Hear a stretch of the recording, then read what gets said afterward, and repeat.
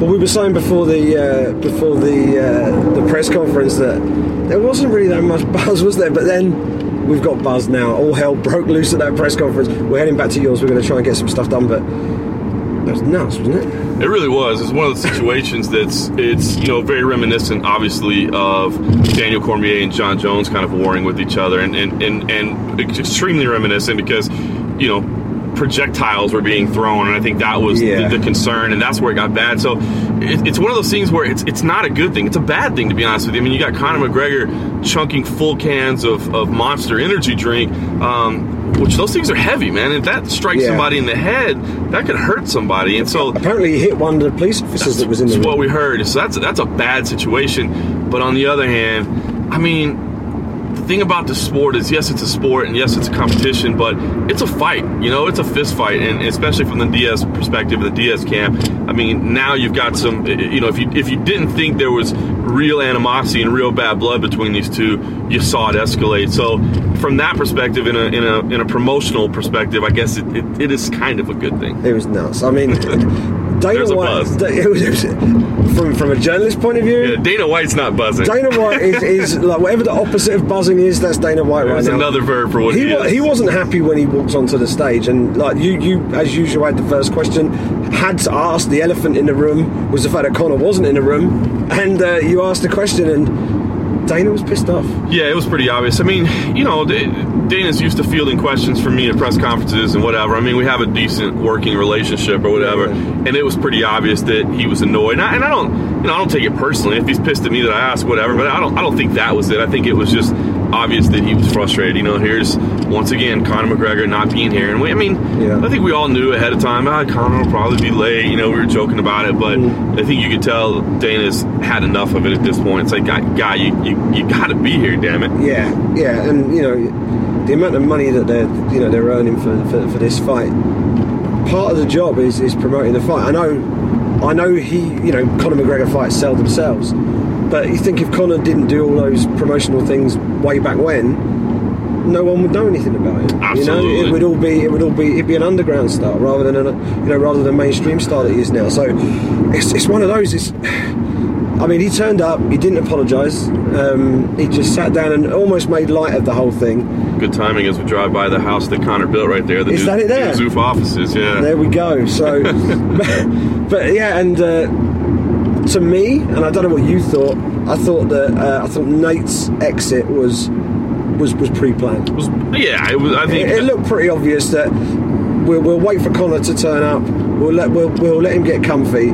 And then Nick will give us the sign, and then I'll get up and go. And that's pretty much how it happened. And it's funny. I mean, if it wasn't pre-planned, I mean, he was on his phone the whole time. So who knows? Maybe somebody was texting him saying, "Let's just bounce right now." And I thought honestly it was brilliant. For Nate I think that was a great statement by Nate to say, "Listen, if you don't have to play by these rules, I don't have to play by these rules either. I came, I did my part, I'm out." Again, there was this huge entourage at one point that walks in of Conor's, and I was like, oh my God, how many people does he have here? Nate's camp was already there as well, and you kind of knew something was probably going to go down, and I commend Nate for walking out on it. I think that's smart, man. Let's say, hey, Conor didn't have to show up. Look, I did my part, now I'm out.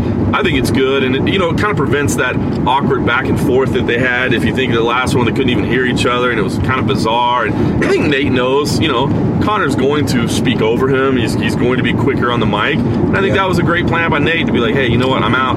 But, it did get almost very ugly. And the fact that, you had those two camps just a few feet from each other, and then, Conor making it worse by starting to throw things. I mean, it's one thing to be yelling back and forth, cussing, whatever. But when you start chunking stuff, I was a little bit worried that was kind of a compact venue that we were in there. It was. And if you think about the way it was set up, the tiers and the walls, like, it could have gotten bad, and it would have been hard for security to get to everybody, and it could have gotten nasty. I mean, we spoke to an unnamed member of staff, and we also spoke to some of the security guys afterwards, and people got hit by stuff, and there were people who got caught up in it, and I think Nate was the first one to throw. I think he threw a water bottle, and that was what sparked it.